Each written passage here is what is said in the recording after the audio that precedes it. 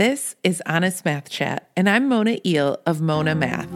I'm a former math avoider turned math teacher cheerleader, and I'm going to get real honest with you about math classroom culture, engagement, math discussions, and all the student-centered instructional practices to help you empower your students to love and understand math deeply. So every Monday on Honest Math Chat, we're going to work together to make our classrooms places where students see themselves as mathematicians. But let's not wait. If you're ready to engage every learner and get them pumped about math, you've got to use math discussions. I welcome you to download the guide to engaging math discussions right now. Go to monamath.com/discussions. You'll get all my best tips on how to guide on the side while getting every child meaningfully engaged in discussing their math thinking. Welcome to the show, Paola. It's so great to have you here. Thank you, Mona. It's really nice to meet you. We've been planning for this for a while, so I'm glad the moment is here. Yes, exactly. So let's just dive right into one of my favorite math teacher topics, and I know it's a passion of yours as well, math discussions. Let's start with, why do students need to discuss in math? Yeah, so we know a big part of understanding and being able to apply mathematics is connected to argumentation, making your point, clarifying your ideas, questioning the ideas of others. And so that's exactly what math discussion is this opportunity for students to express their understanding, have others check and question their understanding, and then have opportunities to question someone else's understanding as well. And all in that process, you come to enhance the ways in which you learn mathematics. So discussions are part of these opportunities to learn and strengthen your mathematical knowledge. Yes, I totally am a learn by talking kind of person. So it always fits with me. Some people could have some of these discussions in writing, for example, and have the opportunity, like I like to write. For me, it helps me clarify my thinking. But when I'm writing, there are other pieces I'm not necessarily engaging with, which is asking questions, having questions asked. And yes, you could do that all of that in writing, but it wouldn't happen at the moment in the classroom with the group, right? There is also this component of having the kids collectively engage and held each other accountable. That's also important. Yes. Because when you're putting your ideas out there, everybody is then saying, I agree, I disagree, or let me help you make that clearer, or all those great kind of things. So math discussions, when I kind of discovered, because I've always taught reading and science and social studies through discussions, but never math. So when I discovered math discussions and started implementing them in my classroom, I saw a huge transformation in my students and in myself, but I talk about that a lot. So what kinds of transformations, though, have you seen in teachers' instruction and students' understanding? Yeah, that's a great question. I think there is an excitement that comes with it when teachers start implementing some of these ideas and kids actually engage and talk. And I think a big piece of that excitement is when you realize that your students are thinking, you get access to that thinking, and they're sharing that with you, and you can see learning in a way that I don't think you see when you're just engaged on a worksheet.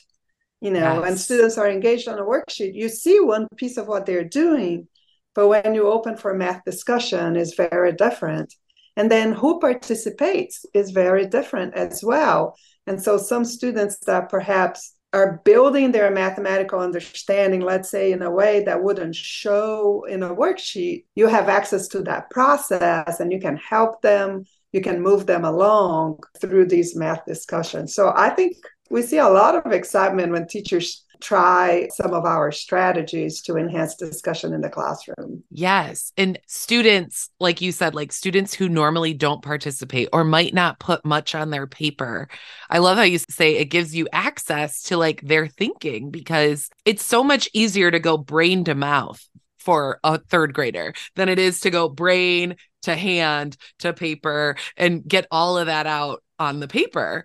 But if we just say, hey, turn and talk to your partner, or you ask an engaging question, it seems like that's much easier for kids to jump in. Yeah, I think when you offer them the opportunity to do both, you would just have more kids Yes. who will engage. And some will do well in both, some will do well in one or the other.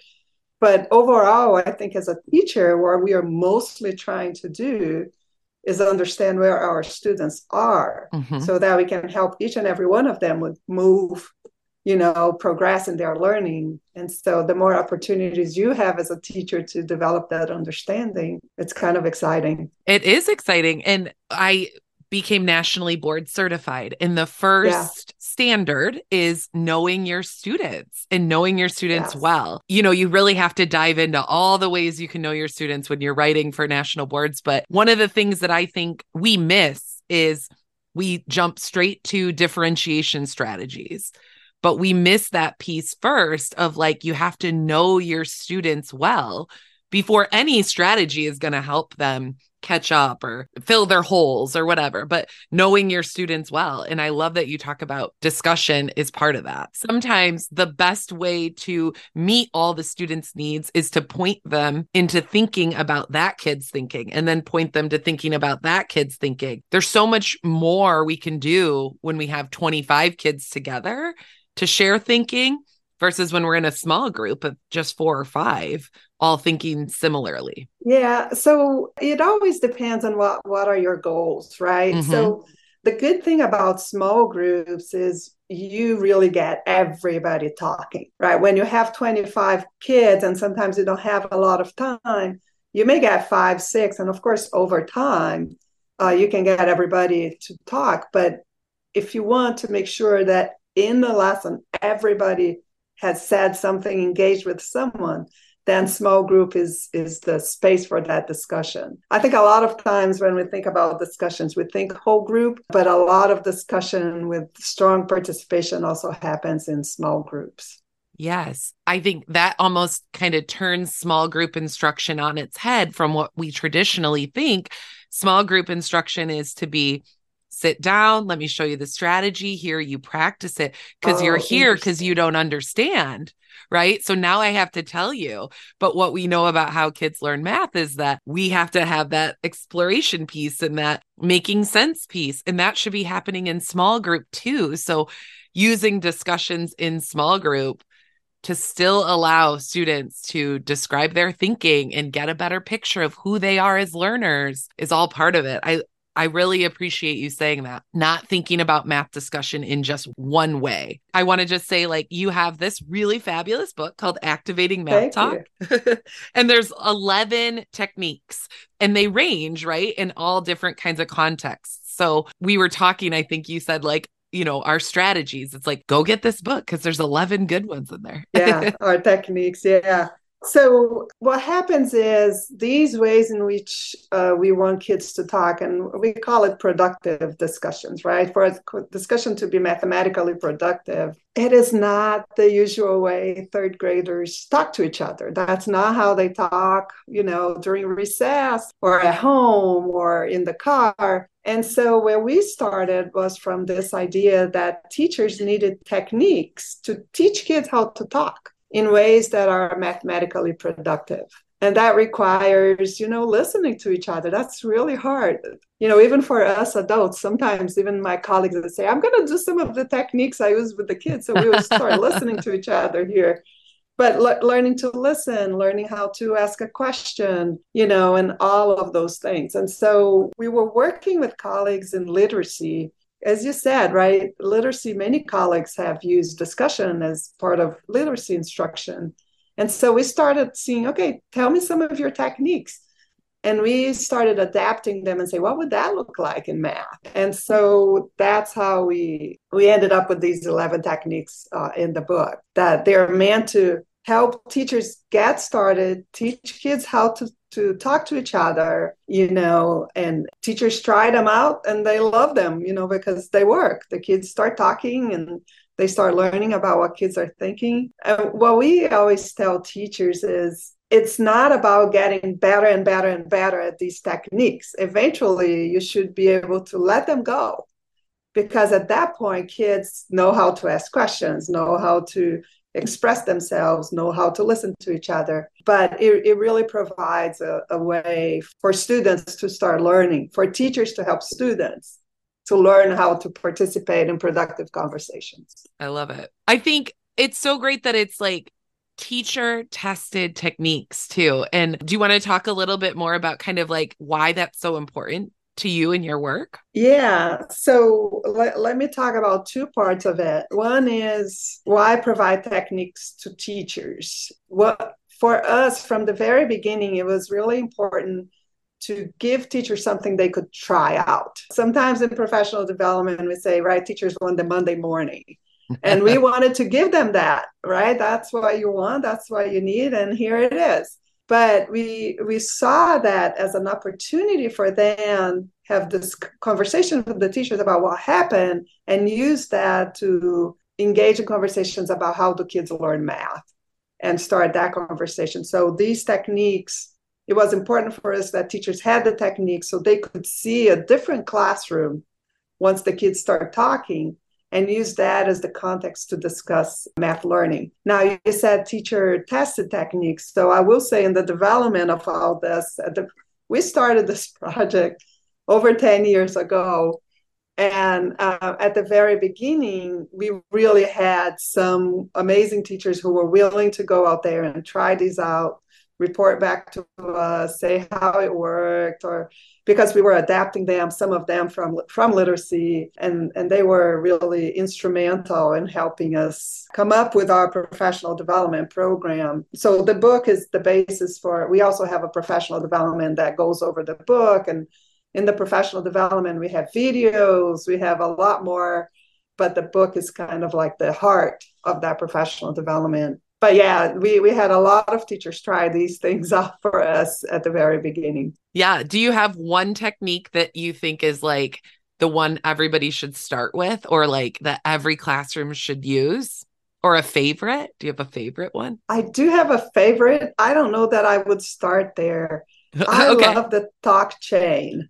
Okay. So a talk chain is when you start a conversation, and before you can join the conversation, you have to acknowledge what's the person before you just said, right? And again, because I care so much about this issue of listening, the talk chain is, I love it because you have to listen. Yeah. You just have to listen before you can join. And I have this image of kids when we are doing work, right? We have the quiet kids who are perhaps paying attention or whatever. And then we have the kids, me. And they're so focused on what I'm going to tell the teacher. They're not listening to anyone else. Mm-hmm. We all know that's true. Pick me, here. And so for both of these kids, right? Knowing that you actually have to be doing something when someone else is talking, you actually have to be paying attention. I think it's really powerful. Can I say one more? Of course. I also love the simplest of the techniques, which is an all talk, which means that everybody's got to say something, and you can repeat. You can set it up however you want it, but everybody has to say something. And even when I'm working with teachers on professional development, I try to do all talk on the very first day, because I think if somebody's not participating, it gets harder and harder to join the conversation. So I didn't speak this class. The next class, I'm quiet again.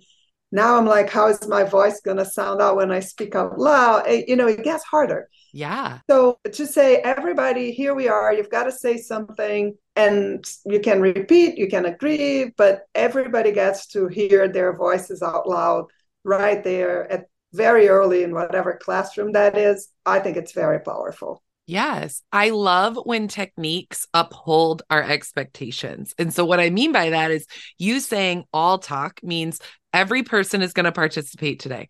Well, if that's the expectation we have for our students to participate by talking, then your technique that you're using is saying, I'm going to uphold my expectation. I think the same is true about the math talk chain. Like, if the expectation is listen to what other kids are saying, you're saying, well, what we're going to do is going to reinforce that expectation. I also love Talk Chain because it's like what good discussions in real life should be, right? We should acknowledge each other. I'm thinking about how I should do this with my husband. Okay, I haven't said that, but there are days where I was going to say that. Some days I tell my husband, I think we are going to practice talk chain today. Let me tell you what that is. Yes. And it's true. I have actually done that. I think we're listening. If I just slow down and I listen to what you're saying and I repeat it back to you before I say the thing I need to say, what'll probably make the whole conversation a little bit better, right? Whether that's about the area of a rectangle or if it's about the problem I have with my partner. Yes, yes. And sometimes it's not a problem. It's just like that's good conversation, right? That's back to the idea of having productive conversations. We all have conversations, which ones are productive and which ones support learning. Because I think a lot of times when people say, oh, I'm going to have these math discussions or conversations, we are not fully thinking about what will support learning. Just chit-chatting in the math class may not really lead to the results you would like to see happen. I completely agree because I think that's actually why teachers a lot of times abandon math talk or discussions because it hasn't been productive and then it feels like a waste of time. And I think part of that goes into that is the community that you have to create within your classroom because students are not going to listen or talk or see the value in what their friends have to say unless you've created that community. So how do you think community plays a role in kind of getting these math discussions to be purposeful and meaningful? Oh, it plays a huge role in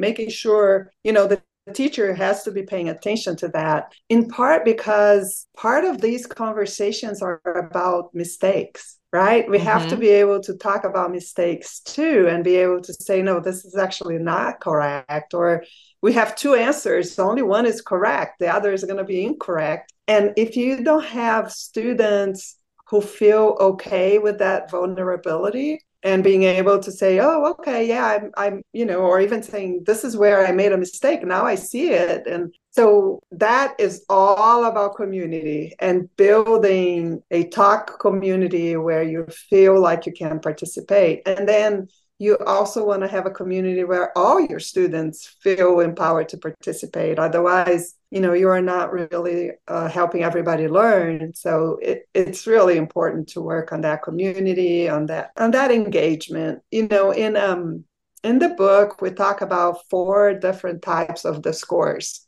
Correcting, eliciting, probing, and responsive. And in the elicit type of discourse is when we think the teacher is inviting people into the conversation. It has to feel safe. It has to feel welcome, valued. Look for the students' assets. What are their strengths? And then you build on that to start probing and pushing them, right? But they have to be feeling comfortable and feeling like this is a community where I can take risk and I can participate and it's okay. Yes. And I think you're right that starts when the teacher sees their strengths. And that's going back to knowing your students. So if you're walking around while they're working and you're talking to them and you're hearing their strengths, then you now, like the puppet master, can pull that kid in when they're expressing their strength. And then that automatically gives them that confidence. So that now they're in. And I think that's why I think some of the teachers we've worked with, when they try the techniques, that's why they got so excited. Because all of a sudden they're like, I had no idea this particular student was thinking this way or said something that was so unexpected but made so much sense to me and to the whole class. I like that idea that by engaging in these conversations, you have access to their strength, not just their math thinking, but their math strength. Yeah, absolutely. Well, thank you so much, Paola, for coming and sharing all of these like good ideas and techniques with our listeners. I really appreciate Thank it. you for the invitation, and your excitement is really contagious. So Yeah. this was a really fun hour. Oh, good, good. Thank you so much. We'll talk soon. Well, that was your dose of honest math chat for today, friend. Thanks so much for listening. It would mean so much to me if you subscribed, shared this podcast with your friend, or leave a comment. If you have not downloaded my free guide that I made in response to the questions you have all about engaging your students in math discussions, go grab it, monamath.com/discussions. And if you have other questions that I haven't answered, shoot me a DM on Instagram at HelloMonaMath. I can't wait to chat more with you next week. Remember, we're here every Monday. I'm always listening on my way to work. When do you listen? See you soon, friend.